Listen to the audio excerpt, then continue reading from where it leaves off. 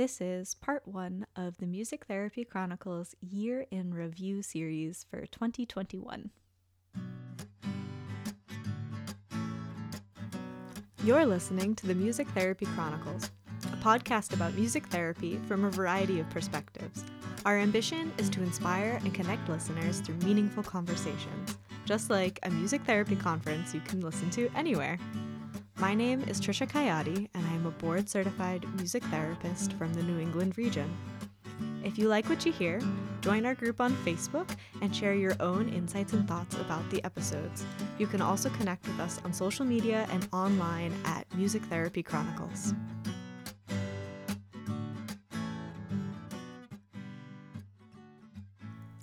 Welcome back to the Music Therapy Chronicles. I hope you're having a wonderful day and your December is going smoothly so far. I know this time of year can be super crazy for so many reasons. So I thank you for taking the time to listen to this show today, for being here, and I hope that it leaves you feeling inspired and calm and all the good things. I hope that every week, but I'm just reiterating it today.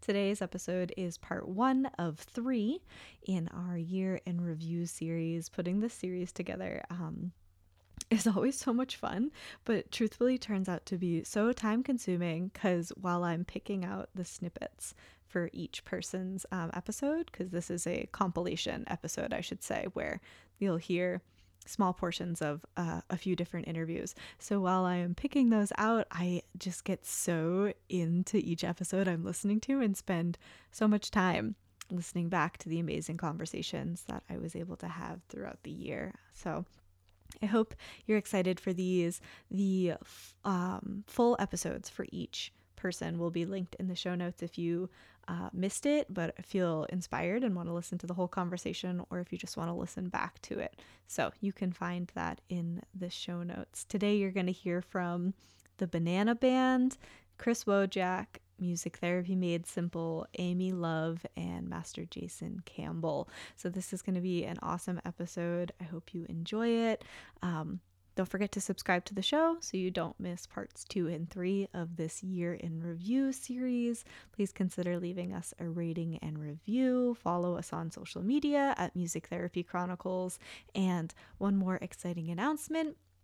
Currently, the doors to the self-care community are open. If you don't know what I'm talking about, just follow the links in the show notes, or you can listen to last week's episode. But I'm so excited to open the doors again, so that anyone who wants to join us in the new year, you will be able to just really prioritize and kickstart your self-care in 2022. And I can announce that we have 3 guest experts lined up for next year, and they are Alyssa Stone, Lindsay Bryan Podvin, and Diva Paskowskis. So you can, again, find more information at all the links in the show notes. But for now, let's get into this year in review part 1 episode.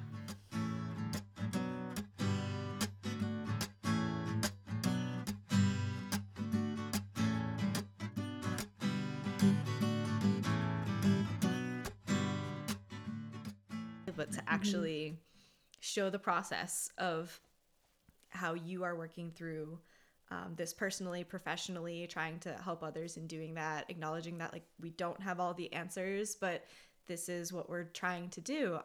And if nothing else, it shows the kiddos who interact with your content that these are things that can and should be discussed, instead of just maybe looked at and then moved from. Yeah, totally. Or like looked at through like rose colored glasses, right? Because like it's hard. That's another thing too, when you that's kind of why I wanted to change the wording of soften the truth, because we want to soften the impact of the truth, so it's like so it's not bite-sized, but processable, Yeah, it's so that it can be developmentally processed. appropriate. Yes, exactly, developmentally Yeah. appropriate, exactly. But also you don't want to, like, it's not just Martin Luther King had a dream, and that and then the dream came true, and now, like, now we're having some troubled times. It's that we need to have some we need to have some real thoughtful conversations, right? And so that bringing that into a professional setting was interesting A and little scary. a little scary, and ultimately incredibly important for, I mean, speaking selfishly, just incredibly important for our growth, but also Yeah. just incredibly important for, the field and what we want to do. Yeah. Yeah.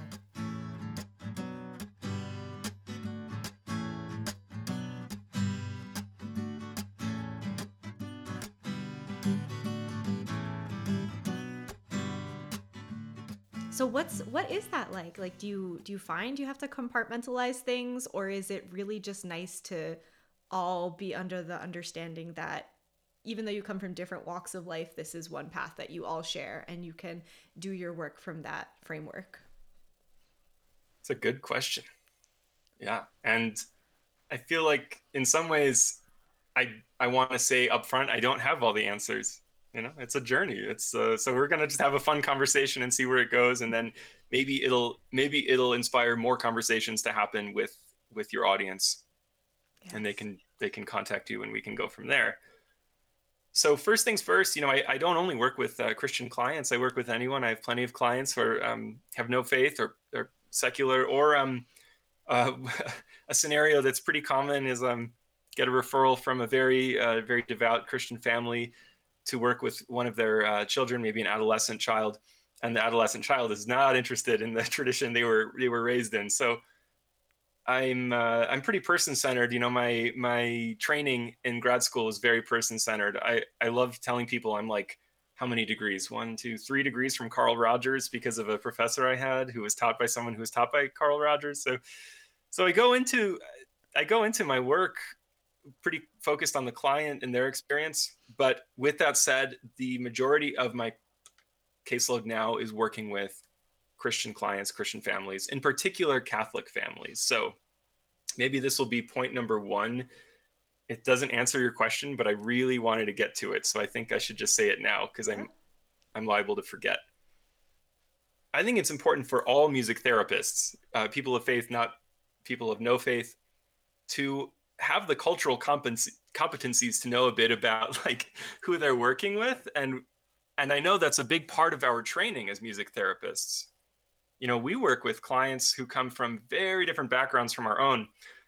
And honestly, sometimes it almost feels like a little bit of a blind spot, where I have had many colleagues, both in music therapy and in mental health counseling and social workers, who had a lot of cultural competence, but would, tell their Protestant Christian or evangelical Christian families, have a good time at Sunday Mass, or would be working with Catholic clients and maybe bring in Protestant hymns from, the 18th or 19th centuries, some of which have anti-Catholic undertones.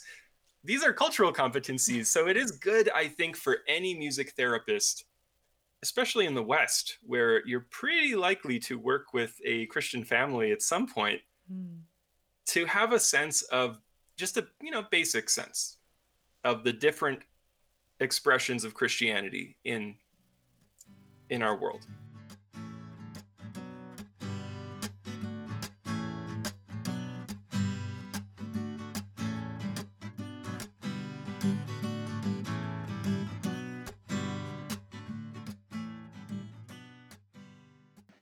Even just 10-minute conversations is a way to get to have like another team of people. Each of our consulting clients feels like a team. It's really exciting. And when we have our meetings, it's like we get to meet with that team again. So I personally love that feeling of having a team and just having collaboration. I think we all benefit from having multiple perspectives, no matter what it looks like. Yeah, absolutely. I think a lot of this kind of, so as we're talking about like people that we've interacted with, we say a lot of the same things to the people that we're supervising and people we're interacting with and who are coming to us just to get some extra opinions and some outside help. And I think we've all just kind of hit on it, that like first we remind them, like, you can trust yourself. You are capable. You have gone through the education. You've gone through the training. You have lived as a human. Like, you have so much value in you as a person, and you're just pouring that out into your clients, and you're not always going to be perfect. And that's how you learn. Like we make mistakes, then we go, now I know. But we have to like trust ourselves in that process so we do take some of those risks. And it can be scary, but it can be so valuable. So just reminding them like you can trust yourself. Like we're here to help like build that trust even more, but like remember that you can trust yourself on your own.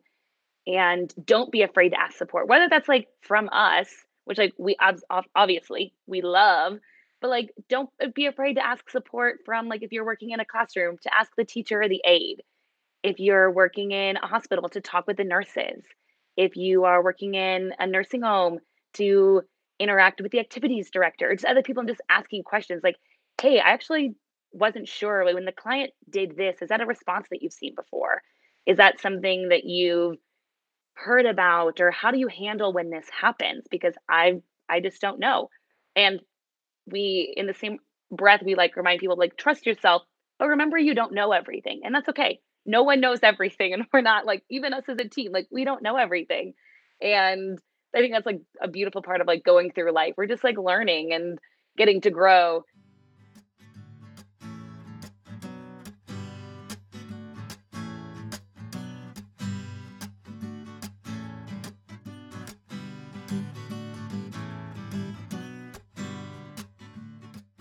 What you generally would see is, you know, the sparkly, I don't want to say final product, but like a really positive moment in the day that could be like the only positive moment in your day. And again, just like knowing rejection's going to happen, it's also important to know just because things aren't always happy and sparkly doesn't mean you're doing something wrong. Like that's just the reality.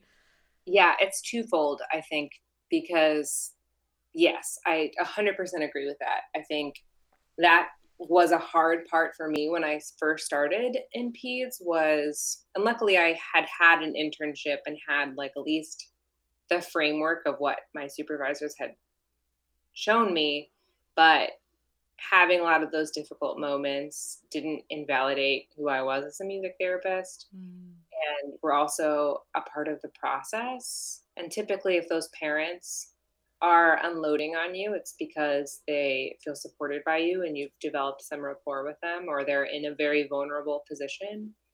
And the other side of it that I want people to know in a positive way, but also just a realistic way, is I feel like I get a lot of students who are interested in medical music therapy because they see those shiny products and they think that's what a normal day at the hospital looks like.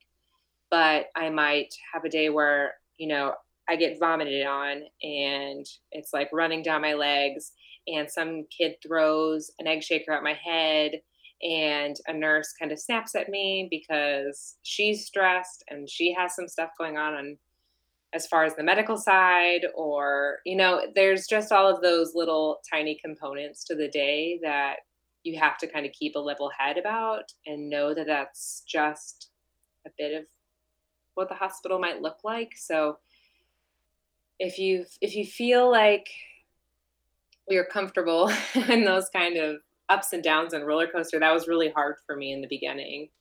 But I think too, another thing I've developed as I've grown here, I was just like the quietest, like least confrontational person of all time.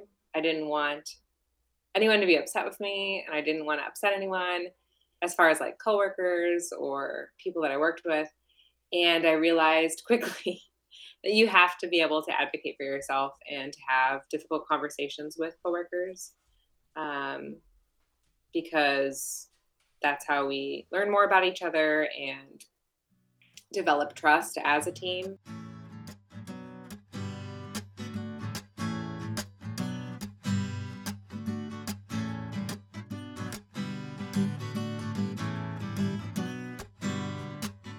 And actually, I didn't even want to do it. It was my business partner. Kept saying, write music for our organization. I'm like, I don't want to do it. It's too much work, because I know how much work it was. I don't want to do it. Finally convinced me to, and I did one album that I couldn't stop. Now I can't stop, but I wanted to. I can't. I tried to stop a few times. I couldn't. And so, but here was the thought process I had to go through. I had to say, okay, what am I going to do? Well, guess what? I'm never going to be the best at playing Bach on the piano. Mm.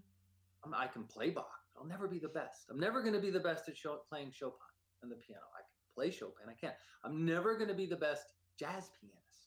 You know, I don't play that anymore, but I was trained as a kid as a jazz pianist. At one point in my life, I did. I don't even listen to jazz anymore, but at one point I really did. And so what can I be the best at? Like what can I be the absolute best in the world? Well, there was only one thing. I could be the best in the world at playing Jason Campbell music. No one can do that better than me. Yes. Now, granted, I'm only competing with one person, so yeah, like you automatically win. You're simultaneous. It's like having a sporting league, and you're the only team, so you come in first place. And so I said, okay, all I need to do and focus on is be the best version of me in this, like in doing music. Don't try and be anybody else. And everyone else has a different sound and different things they do. It doesn't matter. And actually, for what I did for a while, I stopped listening to anything else. I didn't want to I didn't want to listen to anything. I mean, that's not a long-term plan.